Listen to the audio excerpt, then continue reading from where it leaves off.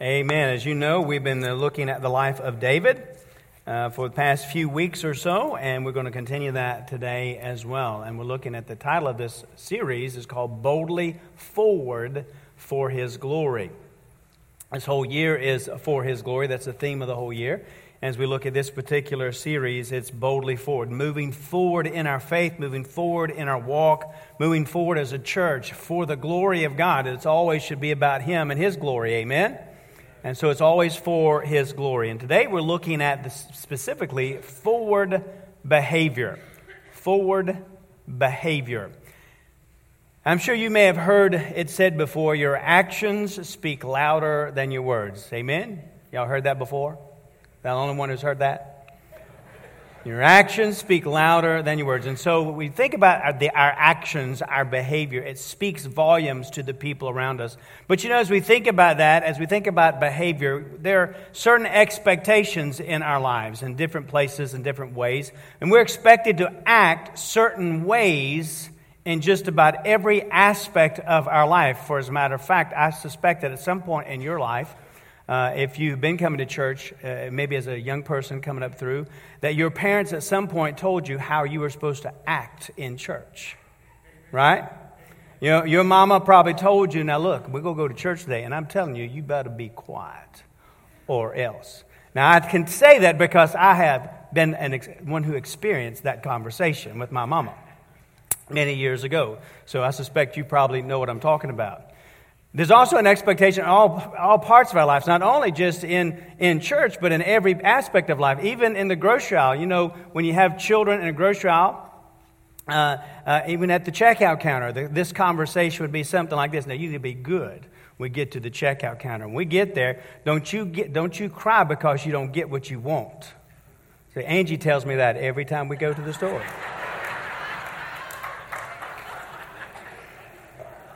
There's just certain expectations of behavior, right? In the workplace, they would act professional, be professional, dress the part, act the part. When we're in our home and we have guests that arrive, there's a certain expectation to be on our best behavior. But don't you show off now, and whatever you do, don't open the closets of everything that's going to fall out that we put in there, expecting these people to come by.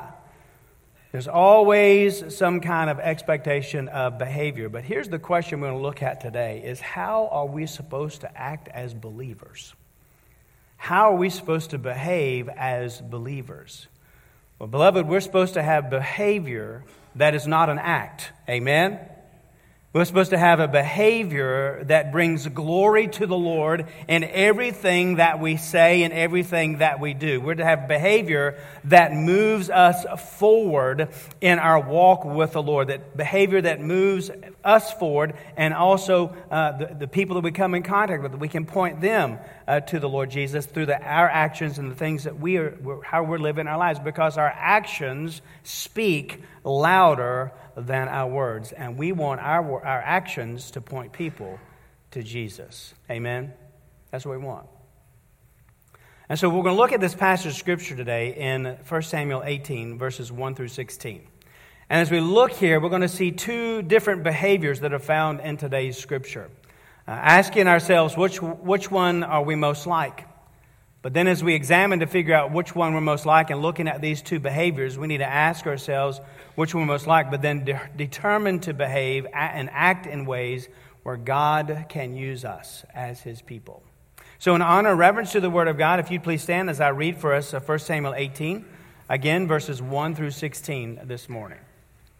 The Bible says this, "Now when he," that's David, "had finished speaking to Saul," this is right after he has killed Goliath, and now he's in the presence of the king, King Saul.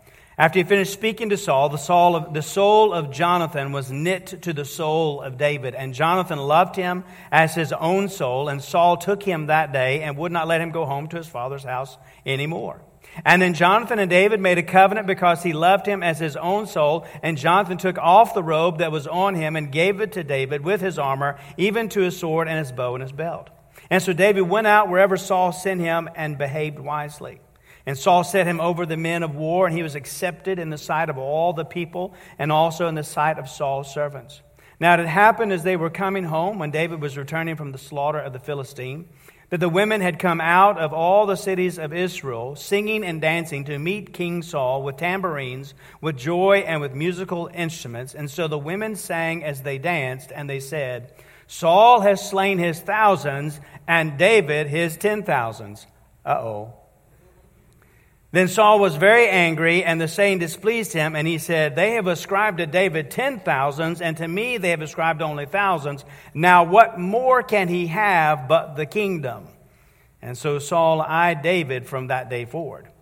And it happened on the next day that the distressing spirit from God came upon Saul, and he prophesied inside the house. And so David played music with his hand as at other times. But there was a spear in Saul's hand, and Saul cast the spear, for he said, I will pin David to the wall. But David escaped his presence twice. Now Saul was afraid of David, because the Lord was with him, but had departed from Saul. Therefore Saul removed him from his presence, and made him his captain over 1,000. And he went out and came in before the people. And David behaved wisely in all of his ways, and the Lord was with him. Therefore when Saul saw that he behaved very wisely, that he was afraid of him. But all Israel and Judah loved David, because he went out and came in before them. Let's pray together. Father, we thank you for the reading of your word, and every word is there for a purpose and a plan. And Lord, you know what we don't many times as we read the word. Lord, how you can use it to speak to our hearts. And I pray, Father, that this morning as we have gathered here, Lord, you know what needs to be spoken into our hearts. And I pray, Father, that we would be open and receptive to what that is. I pray for the movement of the Spirit of God in every heart and every life. Lord, we would be receptive to what we need to understand, what we need to hear. And I pray, Lord, that you would use me simply as your instrument, for this is your message. And I pray, Father, that you would guide and direct all that's said and done. And Lord, I pray that the words of my mouth, meditation of my heart be acceptable in your sight, O Lord, my rock and my redeemer. For it's in Jesus' name we pray. Amen. Thank you. You may be seated. You see the outline now in your bulletin. We're going to look at this as we move along here.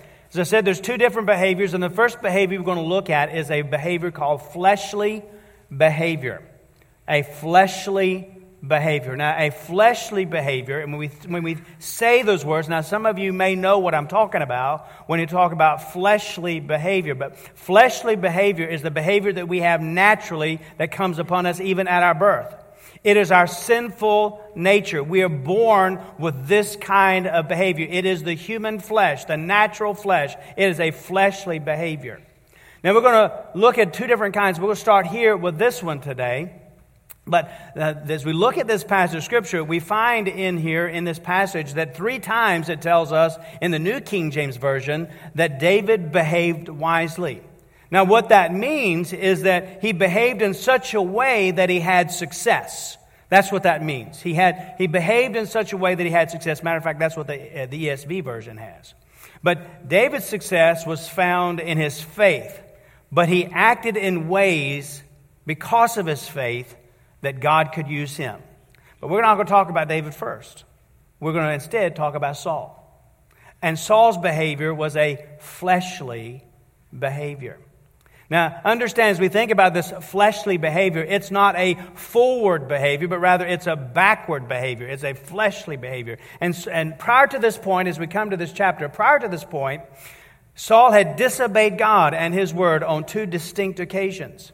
And because he had disobeyed God on those occasions, he was rejected by God as the king. As a matter of fact, you remember we talked about this a few weeks ago, and that Samuel was with him when he says to him that the kingdom has been torn from him and he's been rejected as the king, but rather the kingdom was given to a neighbor who was better than him.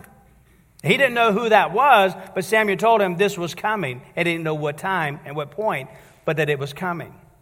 And so Saul's disobedience was a fleshly behavior. And by the way, in case you're wondering, all disobedience to God, beloved, is a fleshly behavior. Sinful is the natural self. See, this behavior, this disobedience is usually all about me. It's all about us.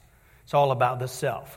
And Saul had this behavior. But here's the thing, that if Saul had repented, God would still have been able to use him. But as we see Saul's life, there was never a change of heart. So his fleshly behavior then moved him not forward but backward. And we find here a couple of things that describe this fleshly behavior. And the first thing that we see here is that it is anxious. There's an anxiousness about Saul. You see, as we said, actions speak louder than words. And here's what we see in Saul. We see somebody who is anxious. We see him, a man who is anxious. Now, a couple chapters back in chapter 16, and we're not going to go there. I'll let you do that on your own time. But in chapter 16, Saul did not know David at that point, nor that he had been the one who had been selected by the Lord and anointed by Samuel as the next king. And in that chapter, what we find later on in that chapter is that when Saul had this distressing spirit come upon him, that he'd asked for or needed someone to come and to play music to soothe his soul. And David was brought and played the harp for him to soothe Saul. And then in verse 21 of chapter 16, it tells us that Saul loved David greatly and he became his armor bearer. And so things were great as far as David and Saul were concerned. But then David does something here, as we saw last week, where he slays the giant Goliath. And indeed, that was a good thing as he stood up for the Lord. He had a cause to stand up for God's people and for the cause of God. But what we find here is that people are starting to recognize David's accomplishment. And now what we find here in verses 6 through 8 are these words. Look again in the passage of Scripture with me. When it happened as they were coming home from this great thing that had taken place where David had killed Goliath, when David was returning from the slaughter of the Philistine, that the women had come out of all the cities of Israel singing and dancing to meet King Saul with tambourines, with joy, with musical instruments. And so the women sang as they danced, and they said, Saul has slain his thousands and David his 10,000s. And Saul was very angry, and the saying displeased him. And he said, they have ascribed to David 10,000s, and to me they have ascribed only thousands. Now what more can he have but the kingdom? Saul is angry and displeased, that the Bible says here. We get this sense in his anger and his displeasure that there is an anxiety, there is an anxiousness about Saul. I hope y'all see that here, especially as we come to the end of verse 8 where he says, now what more could he have but the kingdom? When I look around and I see all this, what more can he have but the kingdom? So what we find in Saul, what we see in Saul, what we sense in Saul here is that there is a real sense of insecureness. He's insecure about the kingdom. He's apprehensive here about David and the kingdom. He's uneasy here about David and the kingdom. Well, he is so anxious. He is anxious about his kingdom. Why is he so anxious about his kingdom? I'll tell you why. It's because he's afraid of losing control. He remembers what Saul told him. You know he hasn't forgotten that. He remembers what Samuel told him when he said that the kingdom would be torn from him and given to someone better than you. And here's David, who's been ascribed to him, being ascribed as given Saul slain his thousands, but David is 10,000s. He's uneasy. He's anxious about David. He's uneasy. He's anxious about his future. Man, where does that anxiousness come from? Well, I'll tell you. Being anxious comes from a lack of faith in the Lord. Being anxious is a very fleshly behavior. It's relying on the self. It's a fear that's a thing that's taking place, and it's where we're not having control and we're anxious. So there's not a submission to the Lord's will because we're more concerned about our will. And so Saul has this fleshly behavior of being anxious because his life, now listen, his life is not being shaped by the Lord. His life, he doesn't have a fear of the Lord. He doesn't have a concern for the Lord, but rather he is trusting and he is believing and he is being concerned for only himself and his kingdom. His concern was about his own well-being, his kingdom, his desires, his wants, his life, his control, his future. That's what he was concerned about. And that's what was bringing about this anxiousness because he knew that things were not going like he thought they should, even though David has just killed Goliath. But he hears some things and he knows some things and he is anxious about what's taking place because he feels like he doesn't have control or he's losing control.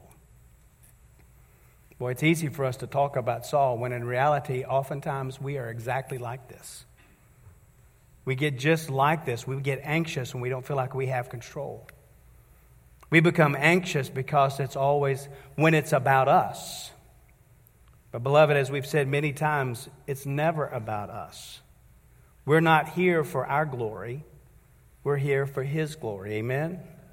It's always, and it has always been, it is always now, and it will always be for the glory of God. It's not about our kingdom. It's about the true King and His kingdom. And this anxiousness is fleshly behavior. It's a backward behavior. It shows a lack of faith and a trusting in Him. And as we see here with Saul, it's concerned with my kingdom, my comfort, my control, what I deserve, what I want, what belongs to me. I'm sure none of you here are ever anxious about anything, right? I suspect that this hits all of us, amen? But this anxiousness is, when we get anxious, it's because we're not trusting the Lord. I mean, that's just the simple fact of it. Being anxious is this fleshly behavior. It causes, not only it causes anxiety in us, anxiousness, but it causes a fear. And we see that here even in Saul. In verse 12, it says Saul was afraid of David because the Lord was with him, but had departed from Saul. In verse 15, it tells us when Saul saw that David behaved very wisely, he was afraid of him. There's this fear here. He has fear because David was being successful. He has fear. He's anxious and it's causing fear because it was apparent that the Lord was with David. It's apparent to Saul here in those passages of Scripture because of how he was able to go against the giant Goliath. It's apparent that God's with him, the Lord's with him because people are loving him. And then we'll see in a minute something else that he does. And when he throws the spear, he finds that the spear missed David. The Lord must be with him. And when he recognizes that the Lord is with him and he's not with himself, when Saul, then there's this fear that overtakes him because his kingdom may be at stake. And he is more concerned about his kingdom than he is God's kingdom. And it's causing this anxiousness and this fear because he may lose control. But beloved, we're often very concerned about our kingdom. Now, we don't pull into our house, into our parking lots and say, my kingdom. We don't do that, do we? Well, maybe some of you do. But our comfort and our desire and what we want is our kingdom. When it's about us, it's our kingdom. We want to be on the throne. We want to have control. But the Bible tells us something. Jesus says something in Matthew chapter 6, verse 31 through 34, especially as it comes to thinking about having an anxious heart where we're more concerned about us and how this is going to help us or hurt us or our comfort or our desires. Jesus said, therefore, do not worry, saying, what shall we eat or what shall we drink or what shall we wear? For after all these things the Gentiles seek. For your heavenly Father knows that you need all things. But watch this. But seek first the kingdom of God and His righteousness. And all these things should be added to you. Therefore, do not worry about tomorrow, for tomorrow will worry about its own things. Sufficient for the day is its own trouble. Instead of being concerned about my kingdom and how this is going to affect me and how I'm going to be able to afford this or how I'm going to be able to do that, beloved, let's wonder and ask and be concerned about, is it God's kingdom that I'm concerned about? And am I yielding my life to His kingdom? The kingdom of God and His righteousness. See, being anxious is fleshly behavior. It's not how believers ought to act. Rather, we're to trust our Heavenly Father for all that's best and all the things are to be for His glory. The Bible also tells us in Philippians 4:6 this. It says, be anxious for nothing. Be anxious for nothing. But in everything by prayer and supplication with thanksgiving, let your requests be made known to God. Be anxious for nothing. Let not that fleshly behavior be a part of who we are as we fret and we worry and we wring our hands and we are anxious about things, but rather let us go to the Lord in prayer and be thankful because He is the King and He has all things under control, and it's always going to be about Him and not about us. So Lord, I yield it to You whatever this looks like. Be anxious for nothing. Anxious is fleshly behavior. Typically, however, it doesn't stop there. When we're concerned for our kingdom and what we think belongs to us and what we deserve and what is mine and looks like somebody else might be getting it instead of me, then that often leads to another behavior that's fleshly, and that's being jealous. That's the second little line under there. Being jealous. Now, understand that being jealous could be good, it could be bad.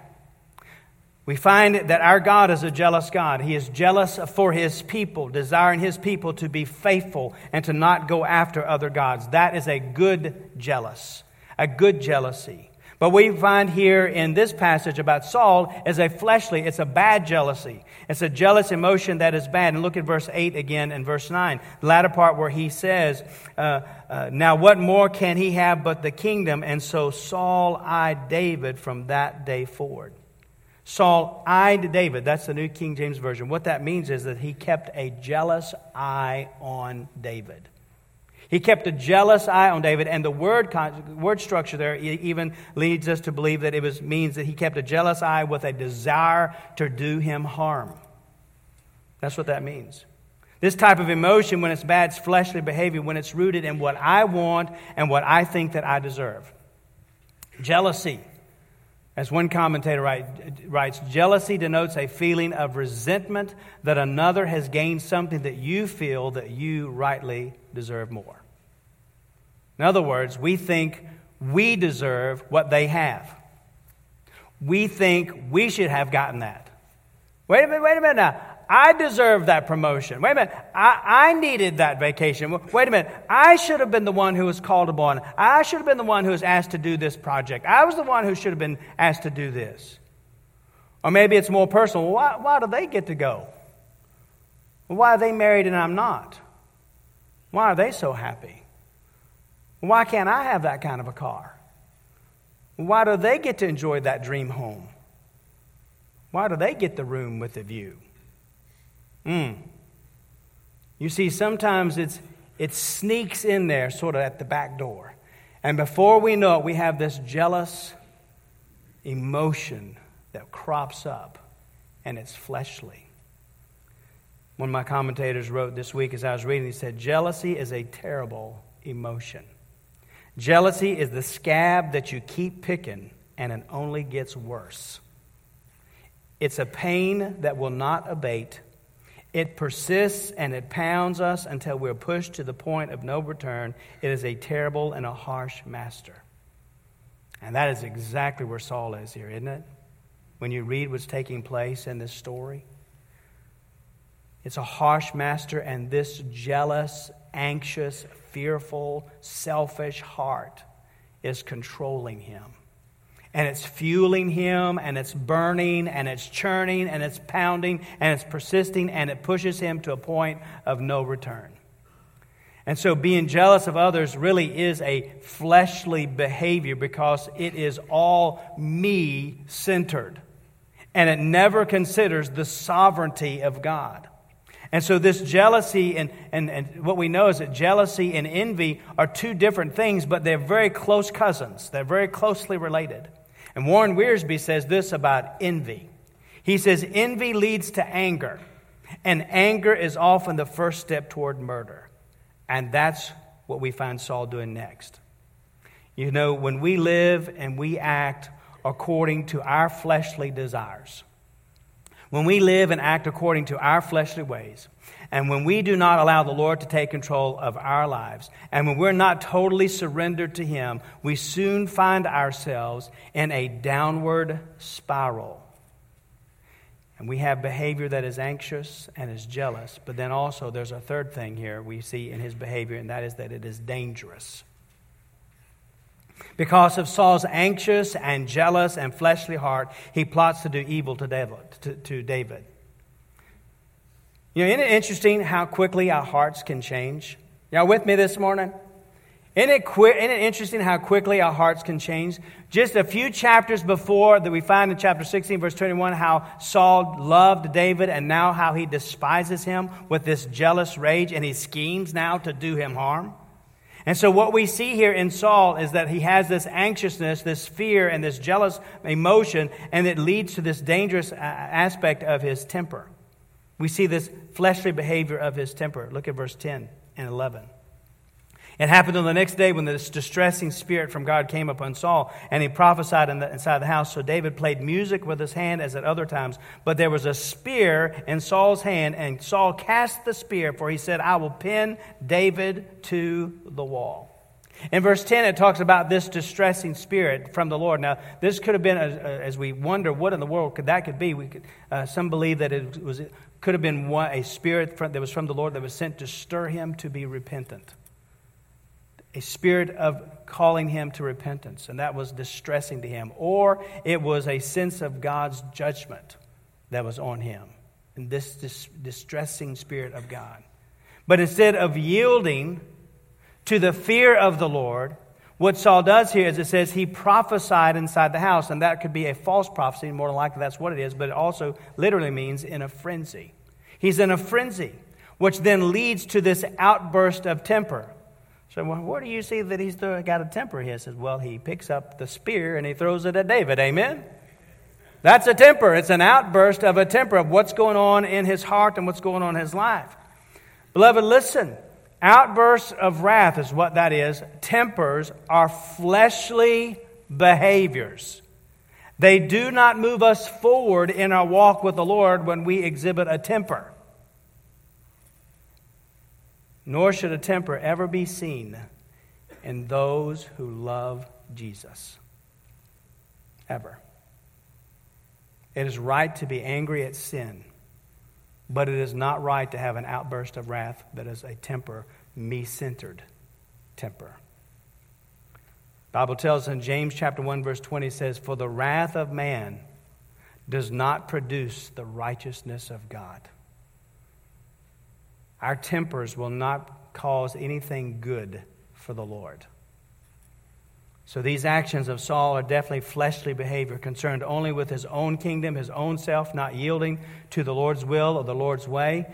And what we see here in Saul is that his actions speak louder than his words, with this anxiousness, with this fear that leads to jealousy, that leads to his temper, these outbursts of wrath. They're fleshly behavior. That's Saul's behavior. How about ours? How's our behavior?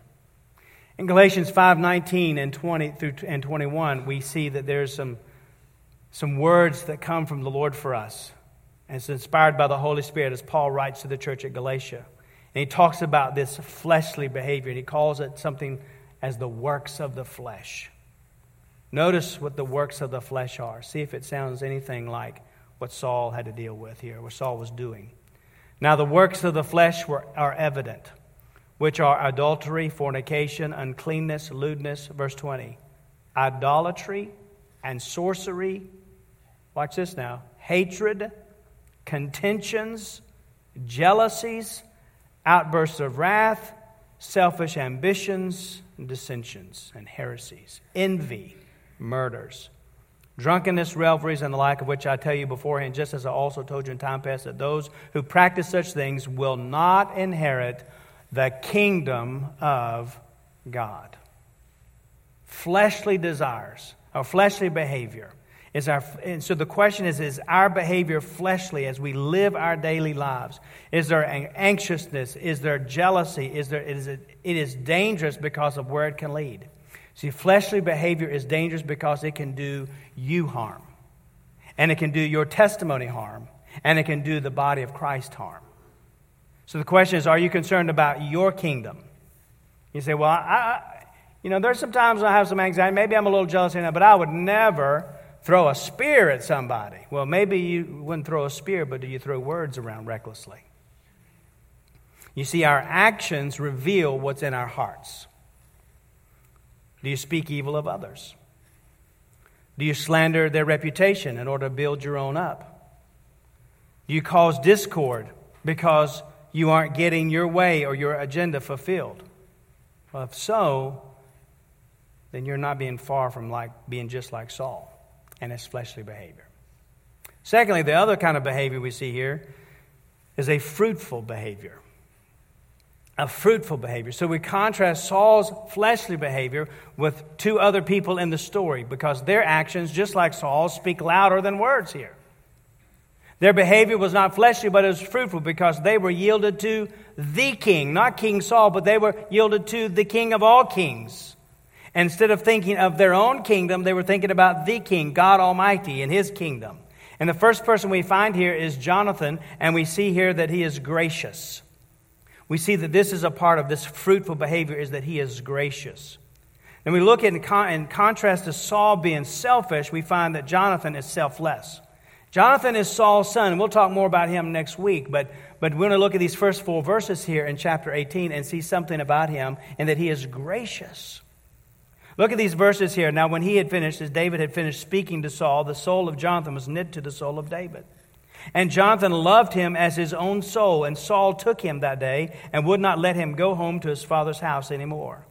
Then Jonathan and David made a covenant because he loved him as his own soul. And Jonathan, watch this now, took off the robe that was on him and gave it to David and his armor, even to his sword and his bow and his belt. Now, what is happening here is something that is really amazing. Is that Jonathan is realizing something about David. He has a faith in the true God, Jonathan does, and so he is realizing that David probably will be the next king. But you need to understand that Jonathan is the heir to the throne of Saul's kingdom. And so what Jonathan is doing is he is passing that off, realizing that David, his soul is knit to David, and he is realizing, he is sacrificially acknowledging that David would be king, and he is selflessly giving of himself and understanding and trusting that the Lord's plan is better than his own plan, and he's trusting the Lord's plan over his own self. He's trusting in the Lord's kingdom instead of him having the kingdom after Saul. He's yielding to what God wants. It's a gracious behavior. It's a fruitful behavior, and that's expected of all believers. This graciousness. It's a selfless behavior. It's a loving behavior. It's honoring other people above yourself behavior. Amen? You see that? It's honoring somebody else. Even though he had the right to the throne, the heir to the throne, he yields to the Lord and he loves his brother. He loves David and he honors him above himself. Beloved, that is a fruitful behavior for us as believers. The Bible tells us what that looks like in 1 Corinthians 13:4, that love suffers long and is kind, and it does not envy, it does not parade itself, it is not puffed up. In Romans 12, we find it tells us this in verse 10, that we're to be kindly affectionate to one another with a brotherly love and honor, giving preference to one another. The fleshly behavior is to be being concerned about me, myself, and I. But the fruitful behavior is to say, no, that's not the way I'm supposed to be as a believer in Jesus Christ. I'm to have a preference of other people above myself. I think of them before I think of myself. I want His kingdom, not my kingdom. I want to be yielded to what He wants, not what I want. And that is fruitful behavior that moves us forward as believers, to have a gracious behavior and a love for other people. Anger and hatred and bitterness and envy do not move us forward in our walk, but being gracious and loving does move us forward in our walk because it's fruitful. It reveals the fruit that we are the followers of Jesus Christ. So we see here that there's this gracious behavior of Jonathan, but also we see this righteous behavior of David revealed in his faith. It revealed his faith. It says, again, that David behaved wisely. We see that in verse 5, verse 14, verse 15. Or he behaved in such a way that it brought about success. It was a fruitful behavior. So what does that look like? We see, first off, that it was humble. In verse 10, again, it happened the next day that the distressing spirit from God came upon Saul, and he prophesied inside the house. And so David played music with his hand, as at other times. Now, you just got to see this picture, okay? Remember David. He's under the age of 20. He has just killed Goliath. He has just gone against the Philistine, the great giant. And yet we find here that here he is. Saul is having a temper tantrum, and David is there playing the harp, realizing, knowing that one day he will be the king. He's been anointed as the king. What we see in David is a humble spirit. Amen? What a humble man he is. The king is irrational. The king is temperamental. But David is there playing the music to calm him. Boy, we see that humility there in David, and we will see humility throughout the entirety of David's life. And beloved, people should see humility throughout our lives as well. Amen? They should see people who are humble. That's fruitful behavior that moves us forward, to be people who are humble. James 4:6 says that God resists the proud, but He gives grace to the humble. In Matthew 11:29, we see the example that Jesus had for us, where He says, "Take my yoke upon you and learn from me, for I'm gentle and lowly in heart, and you will find rest for your souls." It's fruitful behavior that reveals His faith. He's humble, but also He's faithful.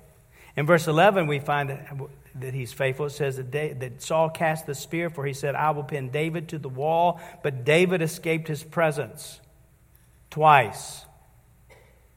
So how do you see somebody being faithful? Well, he stayed with the king. You see the depth of David's loyalty to the king, his commitment to help Saul overcome his torments. He's dependable. We see he's faithful because David escaped his presence as Saul cast a spear not once but twice. David could have said, "I'm out of here, bud, I'm out." But he didn't. He stayed faithful to what the Lord had called him to do there as the one who was playing the harp to try to soothe the soul of King Saul. He was faithful. But also he restrained himself from evil. He could have picked up that javelin and he could have thrown it back. He could have thought to himself, this is how I'm going to become the next king. I'll pick it up and I'll throw it back at him and I'll pin him to the wall. But that's not what he does. He does not retaliate upon the one who has wronged him. And we'll see that again as well. So what we find in David is he has self-control. Unlike Saul, who couldn't control his rage, his insecurity, his jealousy, or his temper. But we see in David who has this fruitful behavior and he does not retaliate when someone has done him wrong.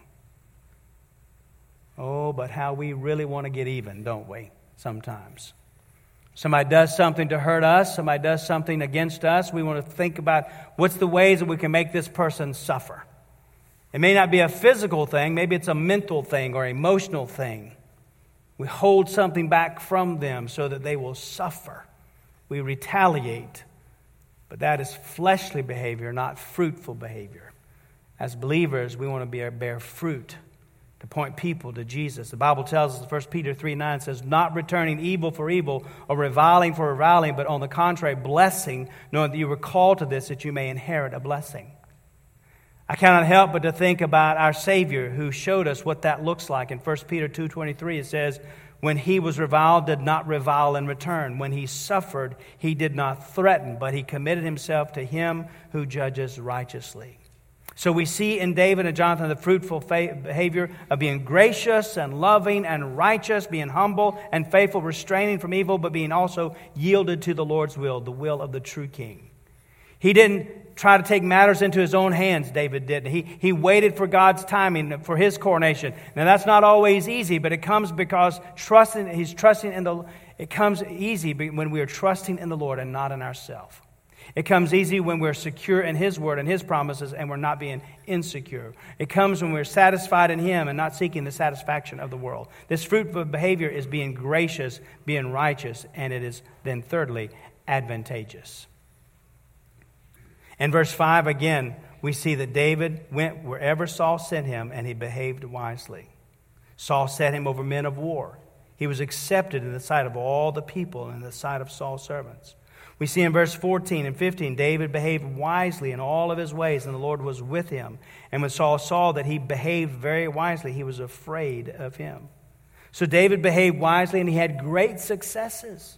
His actions revealed that he was a man after God's own heart. He was a man of faith. He was concerned more about God's kingdom and not his own. And he lived in such a way that was fruitful behavior, behaving wisely, actions that were humble and faithful to the task, being self-disciplined, keeping restrained from evil, and yielded to the Lord. And God was able to use him, and He did.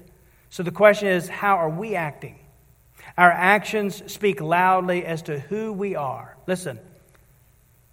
Our behaviors reveal who we are, what's in our heart, and who we belong to. If you don't take anything else away from today, this is what we need to understand.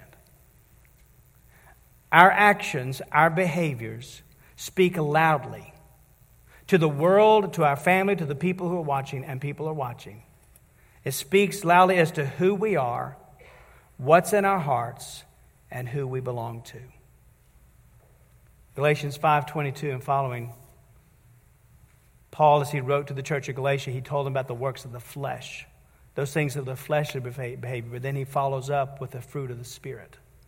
The behavior that comes from bearing that fruit, of having the fruit of the Spirit within us. So this is the fruit that we bear. He says, but the fruit of the Spirit is love, joy, peace, long-suffering, kindness, goodness, faithfulness, gentleness, self-control. Against such there is no law. And those who are Christ, now listen, those who are Christ, who belong to Jesus, well, we have crucified the flesh. That fleshly behavior has been crucified on the cross with Jesus, with all of its passions and all of its desires. For if we live in the Spirit, then let us also walk in the Spirit. Let us not become conceited or provoke one another or envying one another. There's a completely different life that we live as believers. Amen? People who follow the Lord, it's not about my kingdom, it's about His kingdom. I'm not the king, He's the king of my life. And so I don't want to have a fleshly behavior. I want to have a fruitful behavior that continues to move me forward, be used of God, and that points people to Jesus in all that I say and do. But listen, we live in a day today where the world will tell you that you have to break the rules to climb the ladder. The world will tell you that you must step on people and over people to get what it is that you want. The world tells you, you know what, just live any way that you want to because you deserve it. Just think only about yourself because nobody else is. But I'm here to tell you, friends, that that kind of thinking, while it might get you a promotion at your job, it is fleshly behavior, not fruitful. And only fruitful behavior that is concerned more about God's kingdom and only about His kingdom, not our kingdom, well, that's what moves us forward in our faith. Beloved, be the man or woman that is after God's own heart, that loves Him with all your heart and loves others as you love yourself, being gracious and humble and faithful to what you have been called to, and overcoming evil and yielding to the Lord's will. And then through your life, you will show people by your actions what it is to be a follower of Jesus Christ, the living Lord. Now understand that David would not be perfect. We ought to know some of the stories, amen? We know he's not perfect. We know he's not going to be perfect as we read through his life. But here's what we do know, that when he sinned, we will see that he was broken over his sin. And Saul, however, would not be that way. He continued to be selfish, thinking only of his own self and his own kingdom, and his heart was hardened. So how about us? What about you? Are you broken over your sin, or is your heart hardened to your sin? Is your behavior, as you think about your life, and you're really the only one who knows this besides maybe your spouse and your kids or grandchildren, is your behavior about you, or is it about for the glory of God?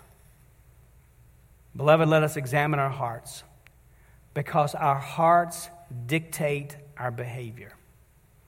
As we look at our passage today, our hearts really need to be more like David's, but even more so like the greater David, Jesus. Our hearts are like Jesus as He dwells there. We're to receive Him as Lord and Savior. You do that by accepting Christ as Savior of your life, knowing that we're sinners in need of a Savior, turning from our sin, embracing and believing with all of our heart that Jesus is God's Son who died on the cross, rose bodily from the grave, professing Him as the Lord and Savior of our lives. It's a step of faith. If you've never taken that step of faith, you can overcome the fleshly behavior. You can overcome a fleshly life by having a fruitful life in Jesus as you trust Him by faith. 3 things to do, real quick. Number 1. Arrest all jealousy. Cause it to stop. Arrest all jealousy, and really that's all fleshly behavior, all hatred, all anger, all bitterness, all temper. Arrest all of that in your life. If you have any fleshly behavior in your life, then arrest it. Stop it. Now, you need to understand that that's not something that you yourself can do. To arrest all fleshly behavior comes only through the power of the gospel of Jesus Christ. It's only through what Jesus can do in and through your life and will do as He rescues you, as He ransoms you, as He redeems you by the blood of the Savior. That's what happens when we come to know Christ as Savior, is that He changes us from the inside out. We're made new in Christ. And so you're able to arrest all of that fleshly behavior as you turn your heart and your life over to Jesus. Arrest it. And then as you arrest that in your life, then secondly, behave like Jesus.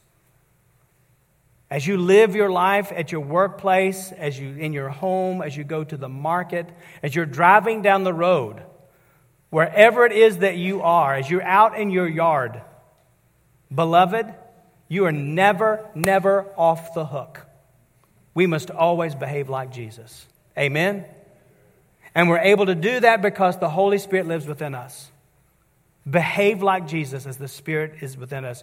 Yielded to Him, being filled with the Spirit of God. Spending time with the Lord.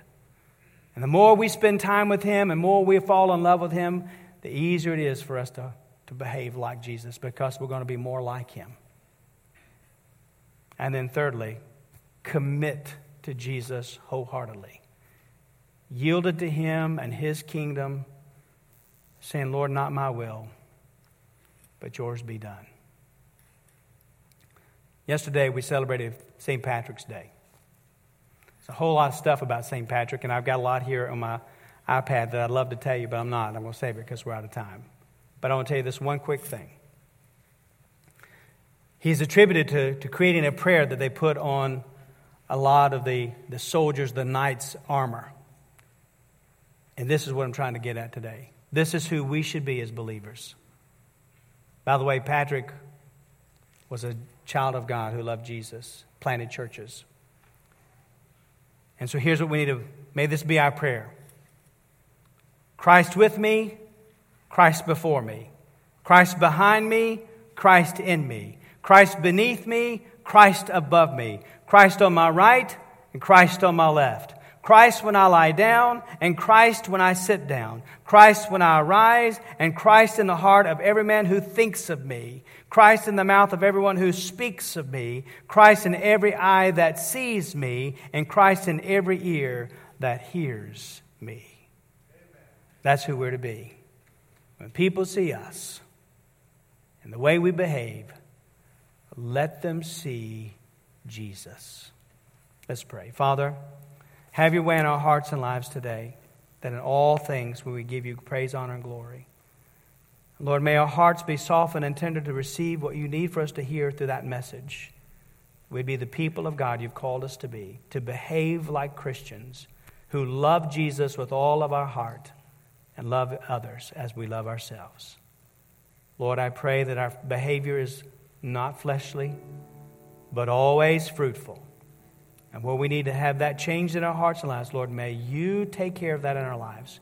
May we yield completely to you and commit ourselves to you today, that this is how we want to live for others to see Jesus in us. We pray.